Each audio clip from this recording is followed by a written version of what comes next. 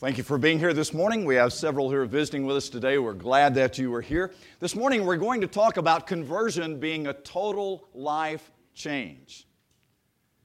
I think sometimes we have a serious misunderstanding about what it means to be converted in the spiritual sense of becoming a Christian. The word conversion is used in a lot of different ways in the culture that we're living in. But we're talking about spiritual conversion, and in particular, we're talking about being converted to Jesus Christ. One of the misunderstandings associated with conversion is that for some people, it just doesn't require that much. I mean, we see people sometimes who are living their life, they're married, they have a good job, they've got a family, everything looks great, they just look like the all American family. We say, it's a shame that they are not Christians. They wouldn't have hardly anything to change. No, I will tell you the truth. Everyone who becomes a Christian has to experience a total life change. It doesn't matter who you are. It doesn't matter where you're coming from. If we're coming to the cross for salvation in Christ, which is what becoming a Christian is all about, then everybody comes the same way. We all come as sinners, and we all come in need of the salvation of God. As it pertains to the conversion process, you remember Peter in Acts chapter 2, we quote very often.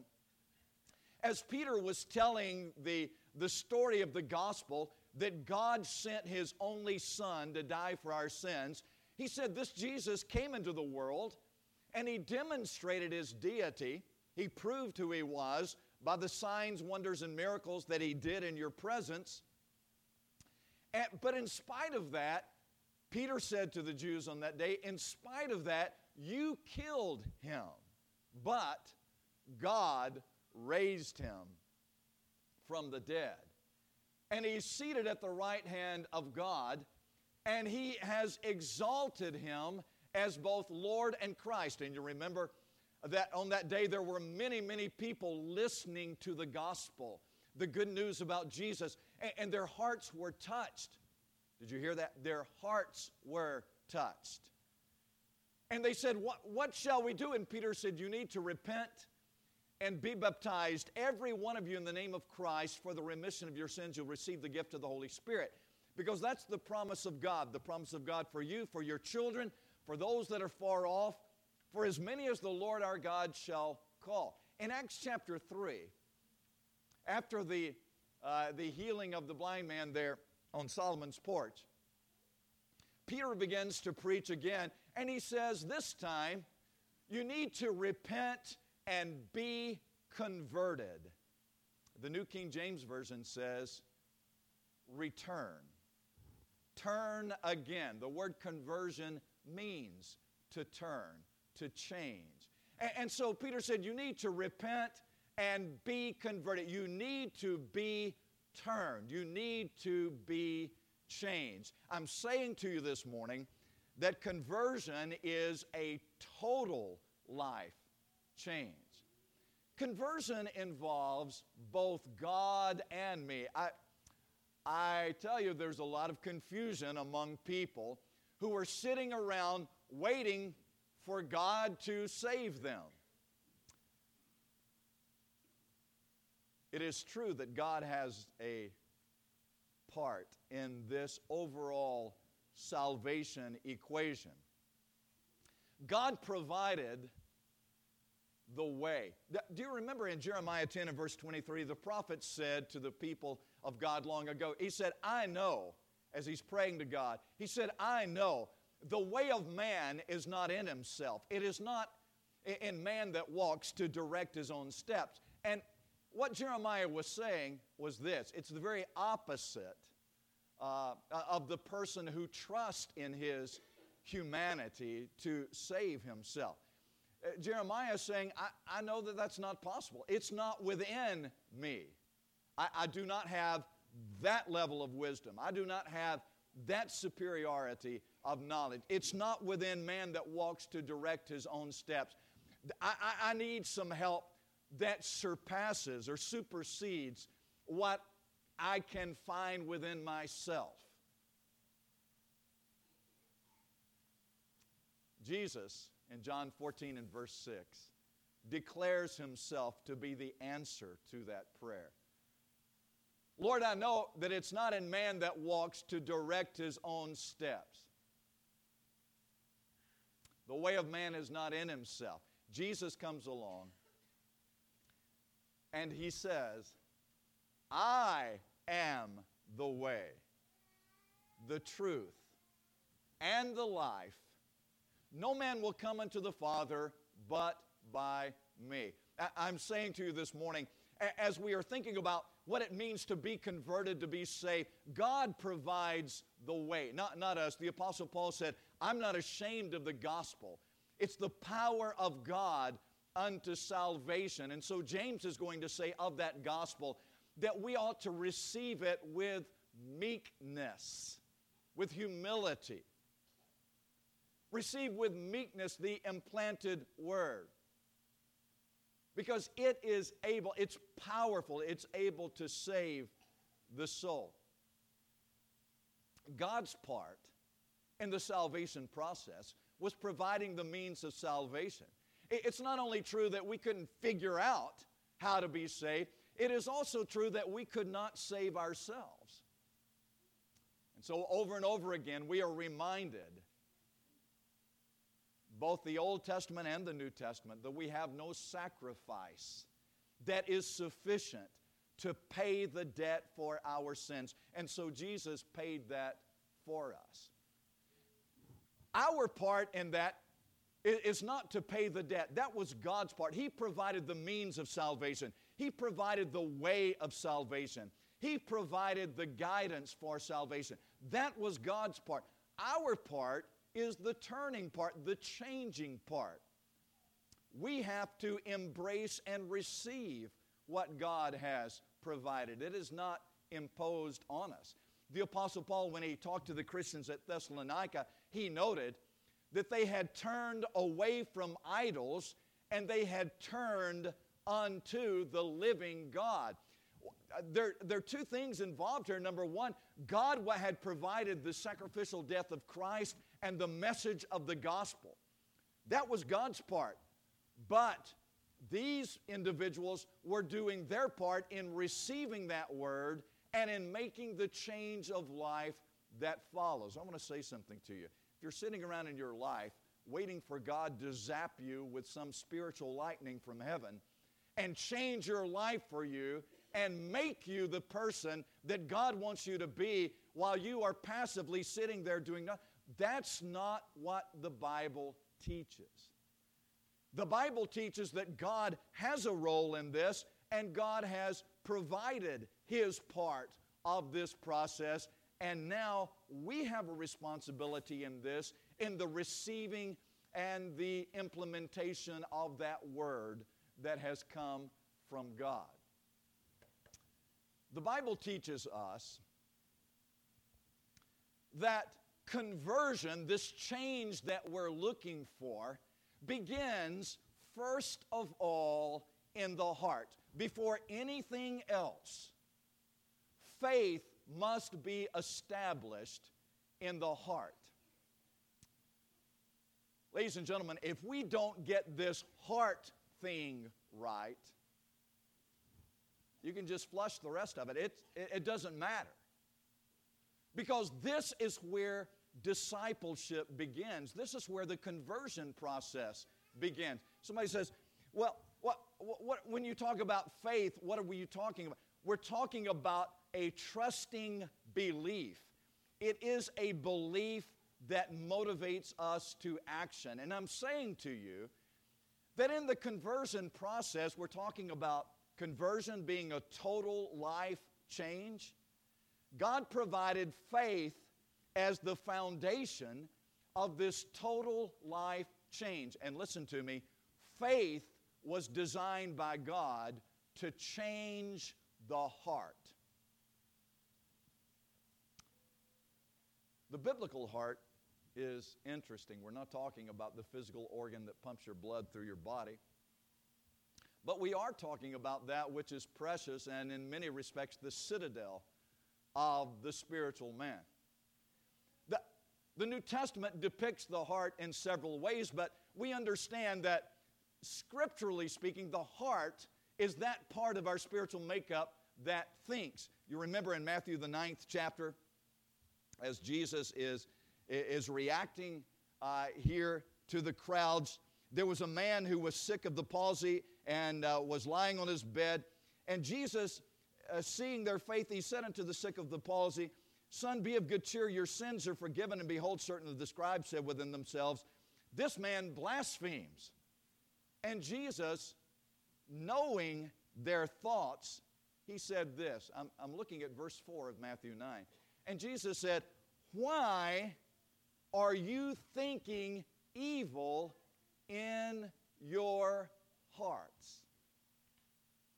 Why are you thinking evil in your heart? The heart is the part of man where we think. In Mark 2 and verse 6, Jesus said, in this parallel account of the healing of the man with palsy, he said, there were certain of the scribes who were sitting there, and they were reasoning in their hearts.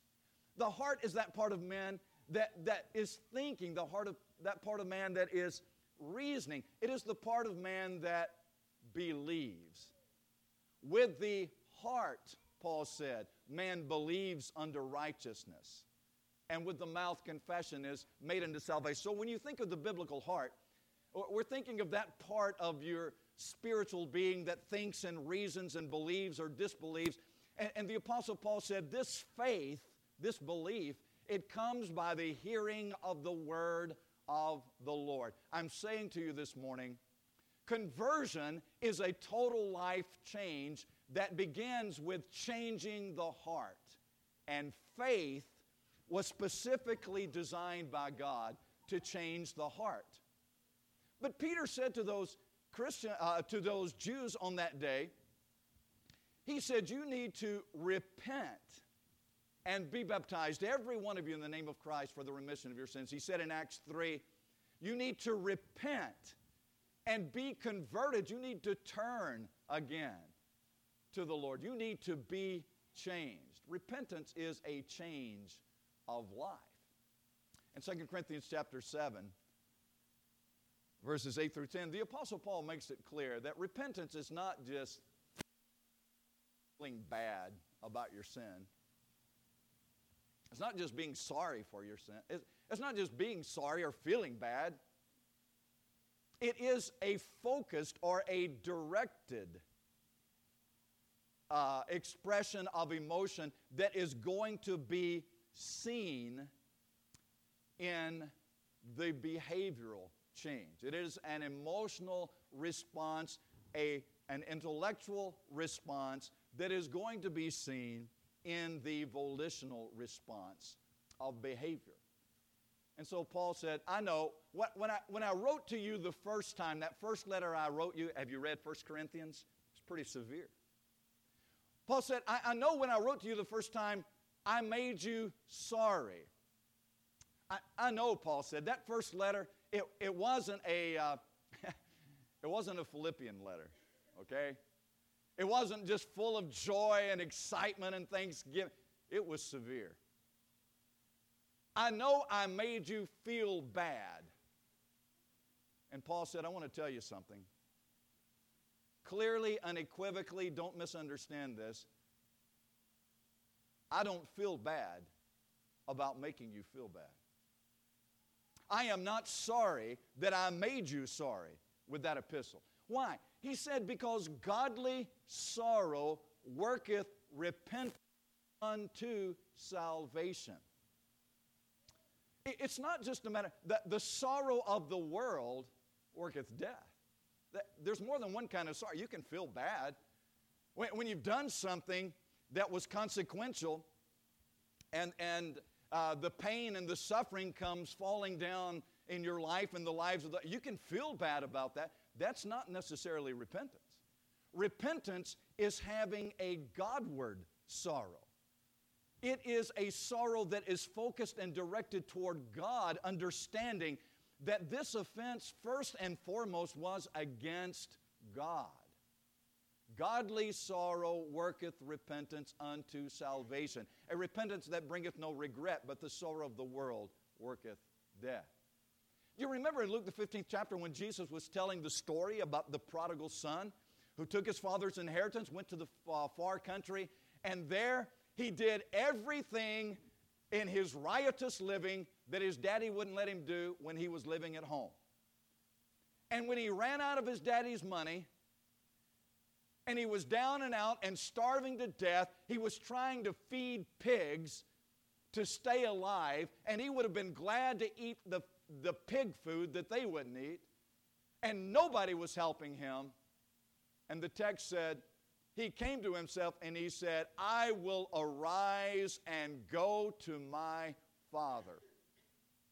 I want to be clear about something. The repentance came in this young man's life, but the repentance wasn't just that he felt bad because he didn't have any money, or he felt bad because he was starving, and he felt bad because he was working in the pig pen, and Jews didn't have anything to do with pigs, and that just didn't work for him. It just didn't seem right. That's not the point. His repentance came when he turned, when he came to himself, and he said, how many servants in my father's house have a better life than I have? I'm going to get up and go. I'm going to go back to my father and say, hey, I was wrong. And I don't even deserve to be your son. I'm not even asking to be your son. Just make me one of your servants. I'll have a much better life. The repentance came when he arose and went back to his father's house. Repentance is the change of life. God said, well, faith is what changes our life. Listen to me, faith is what changes our hearts. But James is going to remind us, look, the demons believe and they tremble, but they don't change. When we're talking about God's plan for saving us, what is it that we need? Repentance was designed in this total life change. Repentance is essential because repentance is what changes our life, changes our behavior. It changes our actions. There is a change of allegiance that comes in this process. Up to this point, we have been loyal to self. We have been in charge of our own lives, the master of our own destiny, we thought. The captain of our own ship, the driver of our own bus. Not really so much, but we thought we were. And we were making our choices based on what we wanted to do. No more. When we came to Jesus, we confessed Him with the mouth, Jesus as Lord. And we believed in our hearts that God raised Him from the dead. What does it mean to confess Jesus as Lord? To confess Him as Lord, if He's Lord, then we bow our knees to Him. We submit to Him. We obey Him. He's in charge now. That's what it means. It's a change of allegiance. We understand what the pledge of allegiance is to a flag, to a country, to a political or governmental structure. We understand that kind of allegiance. In the kingdom of God, God is looking for the pledge of allegiance. It comes with our confession that from this point forward, with my mouth, before many witnesses, I am declaring Jesus is Lord. You know what's going to be great? You remember, this is digression, I can't help it. In Philippians chapter 2, you remember the Apostle Paul says that on that day, when Jesus comes, every knee is going to bow. And every tongue is going to confess Jesus as Lord to the glory of God. I can hardly wait for that. What that's going to be. But in the salvation process, the Christian, the Christian is one who has made that confession, that pledge already. The one who is coming to Christ is being asked to change his allegiance, his loyalty. And so the Apostle Paul in 1 Timothy chapter 6, verses 11 and 12 reminds Timothy that his good confession had been made in the presence of many witnesses. Let me tell you something. When you have a total life change, your loyalty changes. That's why in Matthew chapter 10, Jesus warned about father, mother, brother, sister, son, and daughter. That's why he said, any man that loves father, mother, son, or daughter more than me is not worthy of me. Jesus was alluding to this principle of allegiance. When you come into the kingdom of God, you are bowing the knee to the Lord Jesus Christ. He now is number one. You serve Him in this total life change. Everything about your life now changes direction, and everything about your life is brought under the direction of this Lord. And then there is the baptism. The Apostle Paul said in Galatians 3 and verse 27, that as many of us as were baptized into Christ have put on Christ. It was in Acts chapter 2 on the day of Pentecost that Peter told the Jews when they said, what must we do? Peter said, you need to repent. That is, they were convicted, they believed, but undoubtedly they weren't saved yet. Because Peter's about to tell them what they need to do to be saved. So it says, no, they were saved already. No, because Peter said they needed to repent and be baptized to wash away their sins, for the remission of their sins. In Acts 22 and verse 16, Ananias said to Paul, Saul of Tarsus, why do you tarry? Arise now, be baptized, and wash away your sins. That's what baptism is all about. Baptism is that washing in water, symbolic of the death, burial, and resurrection with Jesus Christ, as the old man dies and the new man is resurrected to walk anew as the child of God with Jesus Christ. Baptism is what changes our status. And so when we're thinking about this total life change, I'm saying to you that God has designed this in such a way. Number one, God had a part in this. He provided the means of our salvation. He provided the word of our salvation.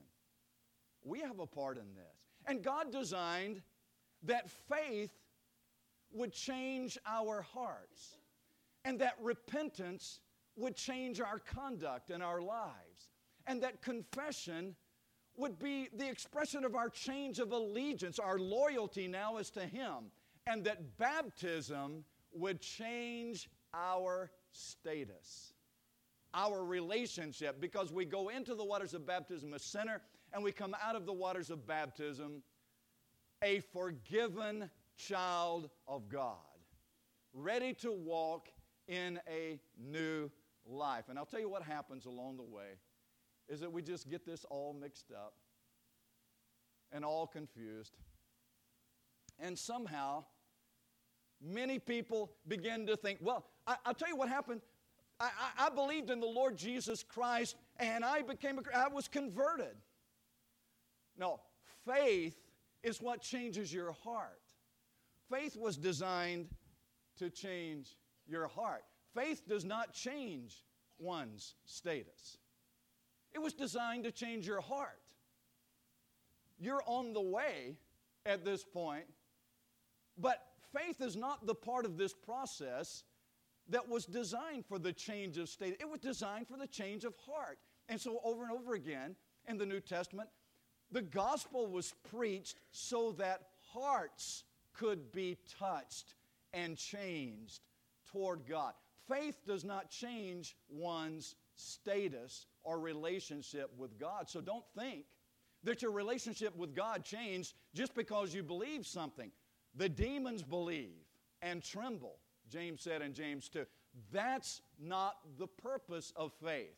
Faith was designed to change our hearts. But let me tell you something about baptism. Faith doesn't change our status, but baptism doesn't change our hearts. And I'm telling you, folks, if a lot of people in the religious world get confused about this one, a lot of people among first century Christians get confused about this one. A lot of those who profess New Testament Christianity get confused about baptism.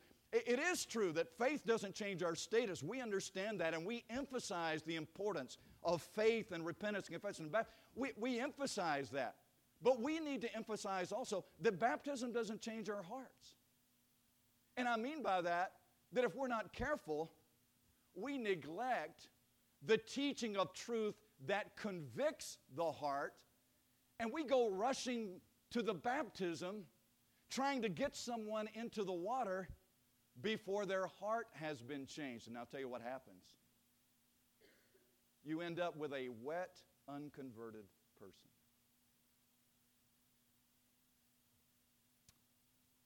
Because baptism is efficacious only for those with a convicted heart who are penitent believers in the Lord Jesus Christ.